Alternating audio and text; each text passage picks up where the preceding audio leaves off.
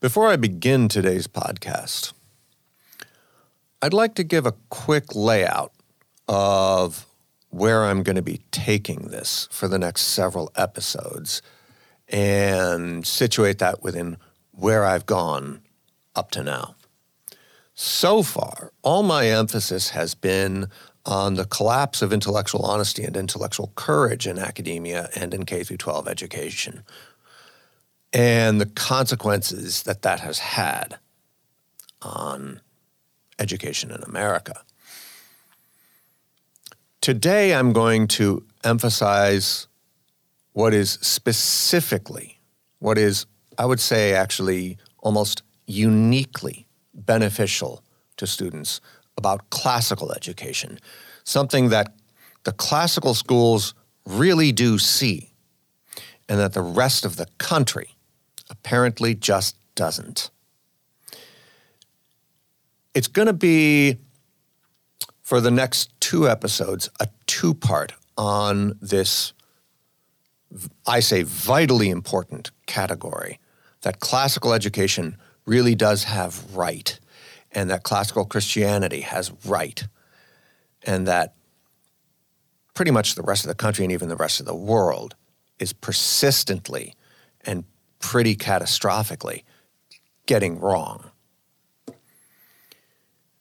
In next week's episode, I will go into that category in detail.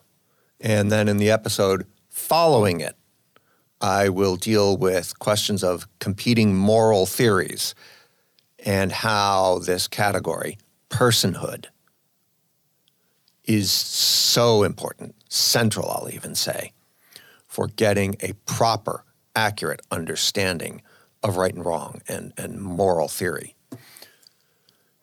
It was my patron saint, C.S. Lewis, who famously accused 20th century academia and 20th century culture of what he calls chronological snobbery. It's a tendency that we all have in our own age. The tendency to suppose that because our ideas are newer and more recent, they must be better. They must be more accurate. The arc under chronological snobbery, the notion is, the arc of history is always, only, ever an upward arc. The moment you even hear me say that, you should be able to see that that's obviously false. There's nothing about an idea being more recent that thereby makes it better. So in today's episode, I am going to focus on chronological snobbery, how in academia and public K-12 education it has caused the loss of awareness of this centrally important category, personhood, what its consequences are, and how classical schools, and as far as I can tell, only classical schools, offer a corrective against this. From the True North Podcast Network, this is Philosophia, a show where we discuss philosophical concepts of the classical tradition and their application to current events and our daily lives. I'm David Schenk, and on today's episode, I am going to discuss chronological snobbery, the category called personhood, not just humanity, personhood specifically, and what consequences our loss of awareness of that category has had in K-12 public education today and in academia generally. I don't think it comes as news to any of you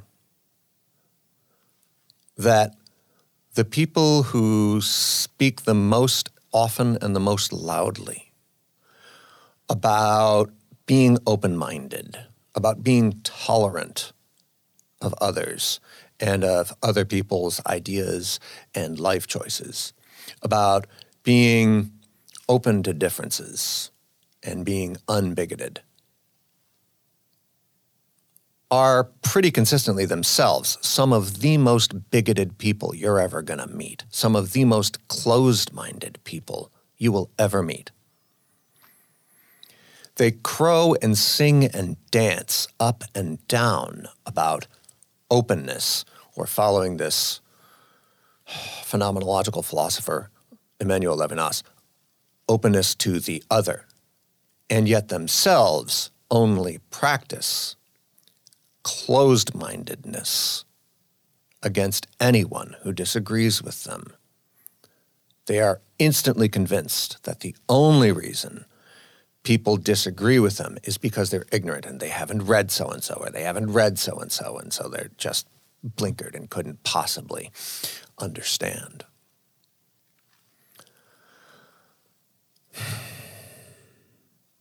How do we become like that? How does it keep happening so frequently that the very thing we rail against the most, we also become? How does that happen? How does it happen so predictably? And how is it that we fail to notice it so easily? Because it is really easy to fail to notice, isn't it? I've caught myself doing it.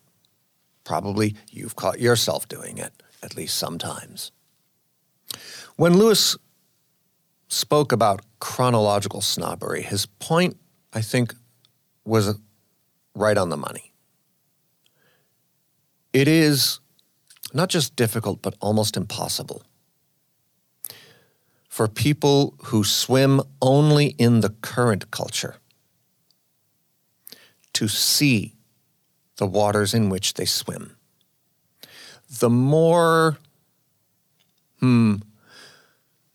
ubiquitous it becomes, the more persistently and constantly it surrounds you, the more you just instinctively, mentally filter it out and stop paying attention to it. Like if you're driving in your car on the way to work or on the way home from work right now, the pressure of your butt cheeks on the seat of your car. That information was there, but you just filtered it out until I mentioned it. You see what I mean? Insofar as someone gets all of their moral reasoning, all of their thinking, all of their convictions from the Twitterverse or similar such places, they swim persistently only in that one culture and become incapable of seeing its flaws. It becomes the only sort of environment in which they function. And so whatever weaknesses it intrinsically possesses, they will be unable to notice. How do we fix that? How can those of us who are in this dismal digital age come to see it and come to see its flaws and come to see that there are alternatives to it? And especially, how can we do that without taking such radical actions as to say, join a full-on, hardcore, old order Amish separatist community for a month or two and live without electricity? Well, Lewis's answer to this, I think, is the best one I've seen so far.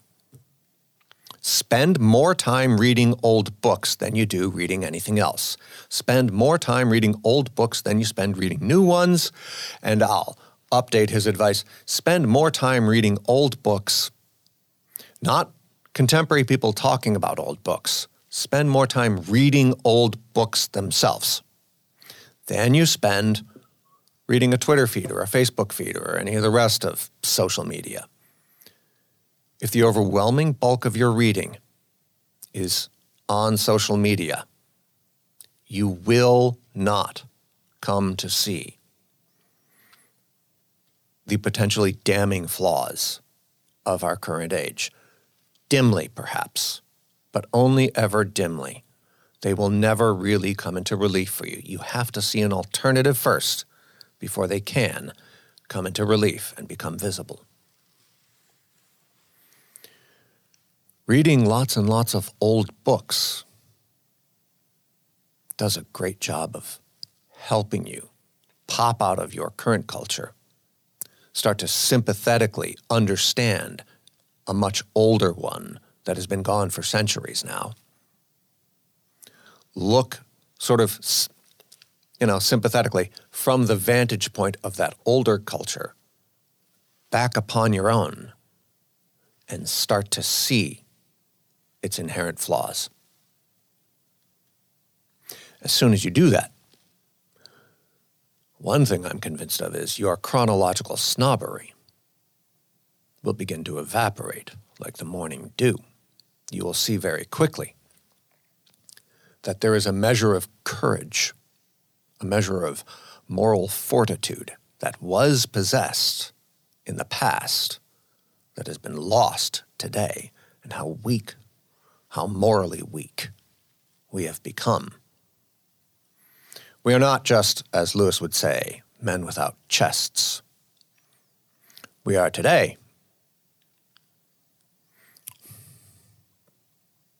persons without spines.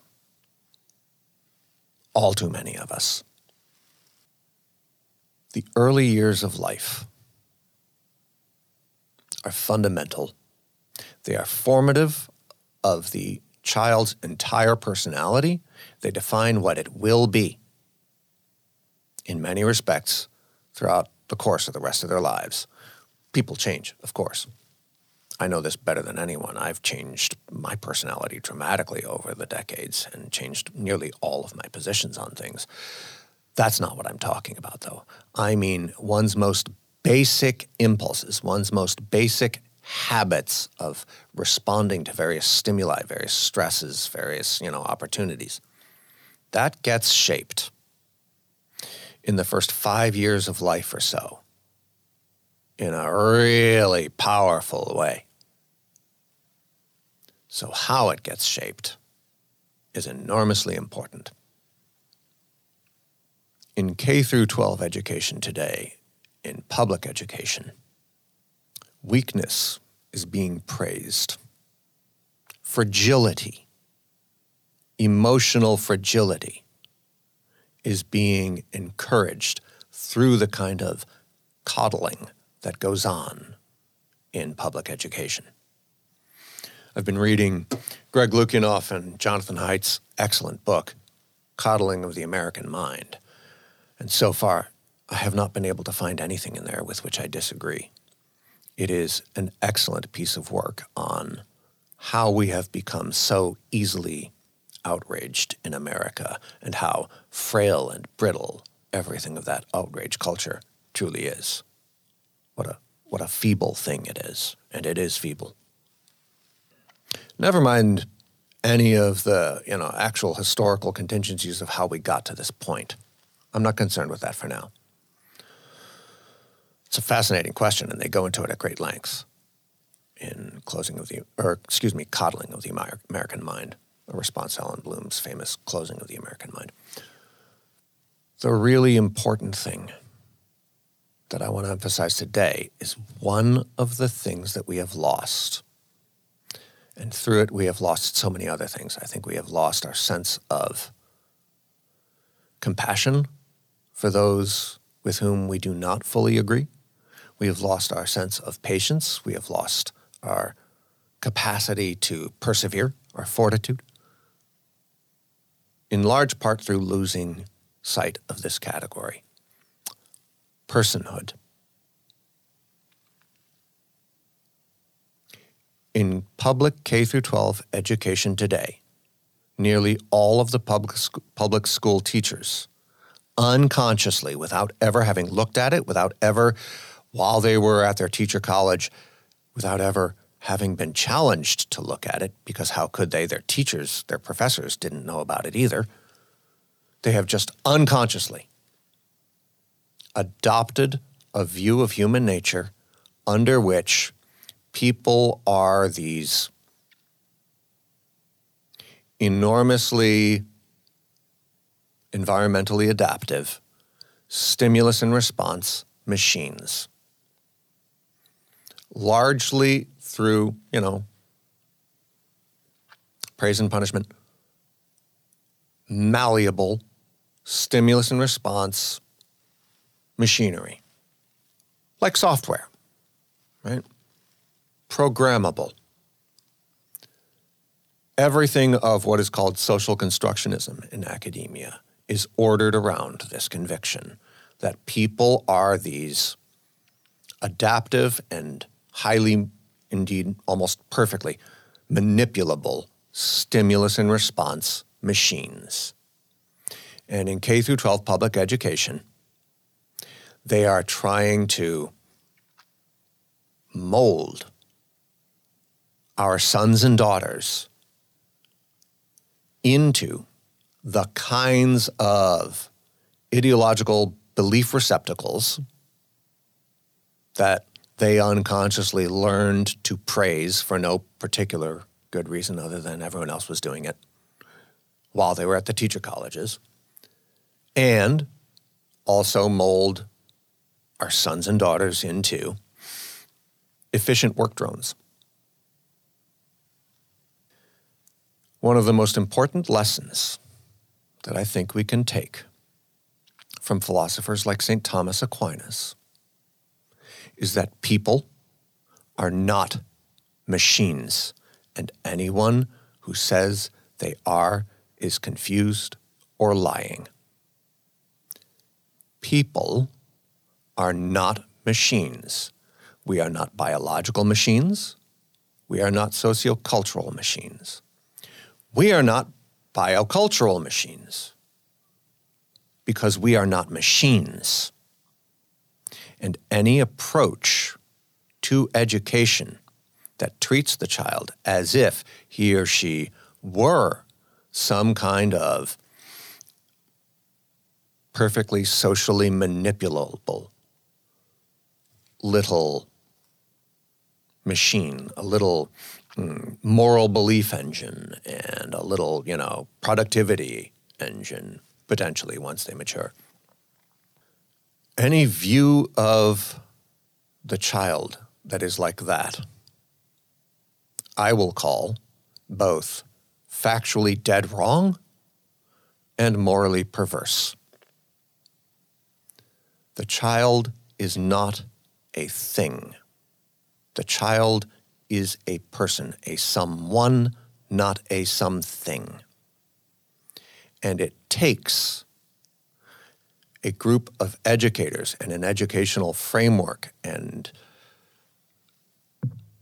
an entire approach, right, that understands this to counteract it, because everything of our current culture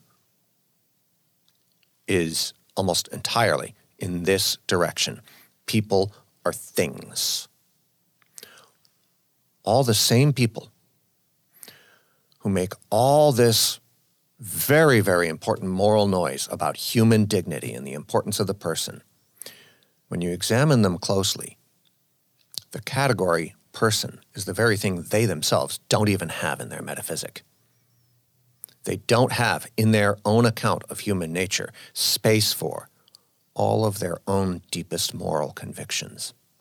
And I don't think that's accidental.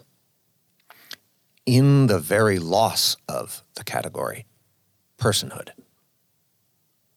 they are unwittingly working against themselves, down at a level they don't see and probably won't want to look at.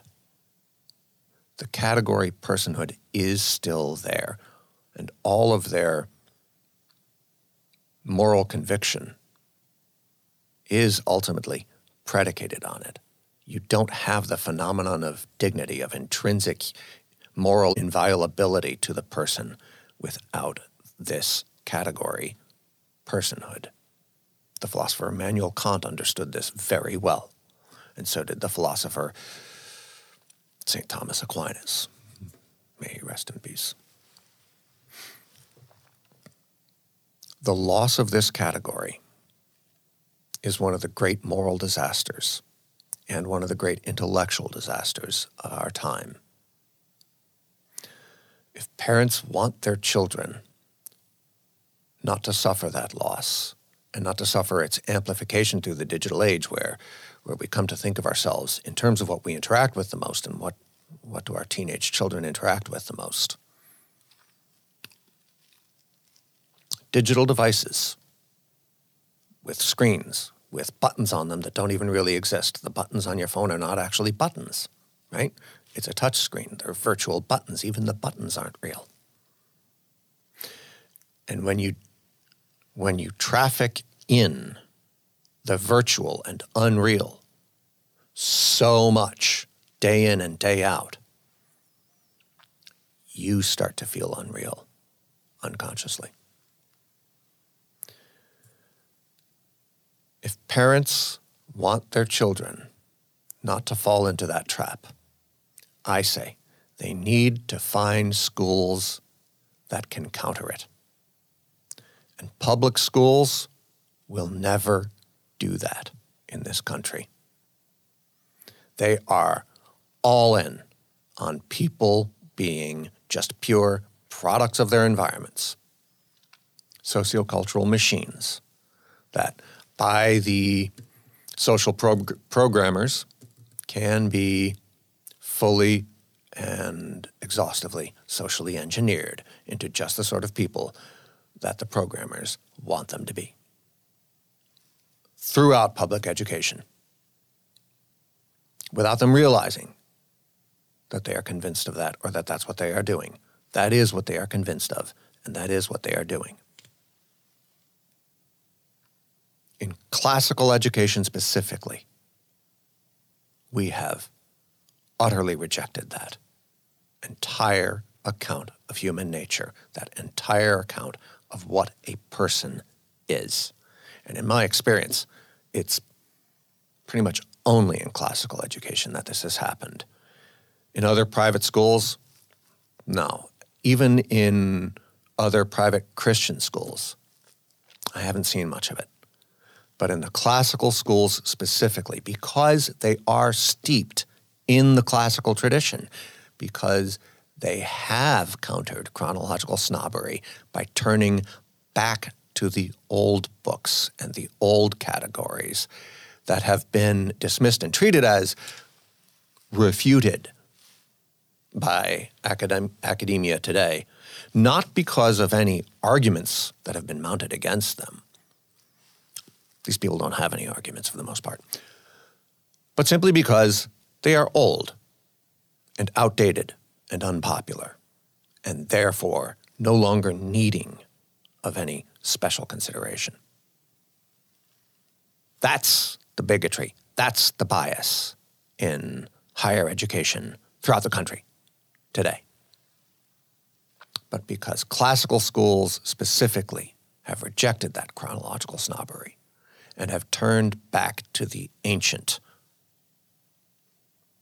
and the scholastic for their lessons in human nature and in ethics, they are able to see the flaws, the deep, sort of thoroughgoing flaws in our current age.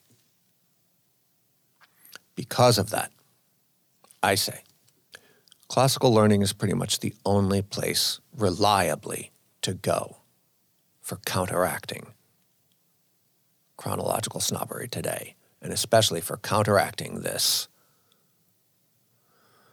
almost indefensibly uninformed and morally fallen understanding of human nature. This notion that people are merely products of their environments, mere things to be molded by engineering the right sort of stimuli with which to mold them. It's not a new notion. It's been tried many times before and failed every time. It has failed every time for the simple reason that people are much more than that. It isn't just that People are not purely social organisms. That's provable for anyone who just learned some basic neurobiology. The important point here is people are not machines. We are not biological machines. We are not social machines, because the ways that we ultimately end up operating are not exclusively mechanistic. Today, people get their moral lessons from one of the least morally competent sources I can dream of, the Twitter mob. People who have done no reading of any kind in ethics. People who collectively, as a mob, the Twitter mob, have no actual expertise in moral theory or theories of human nature at all, are the most supremely morally self-confident people in America today. And all across America, in the boardrooms, in the halls of academia, all throughout the country, throughout everything of legacy media, those jackalopes are the ones they're taking their moral guidance from. That is perverse. If we are going to improve as a nation, we must counteract it. And I say, the best means we have available today are in classical learning, where you spend more time learning about old ideas than you do learning about new ones. And for that exact reason, you are able to see and then critique your own and everyone else's chronological snobbery. I'm David Schenk. This has been Philosophia, a podcast about philosophy, classical Christian concepts, and their applications to life today. This podcast is brought to you by the True North Podcast Network, produced by Classical Academic Press. For more information on Philosophia and the other shows on the True North Podcast Network, visit www.truenorth.fm. That's www.truenorth.fm.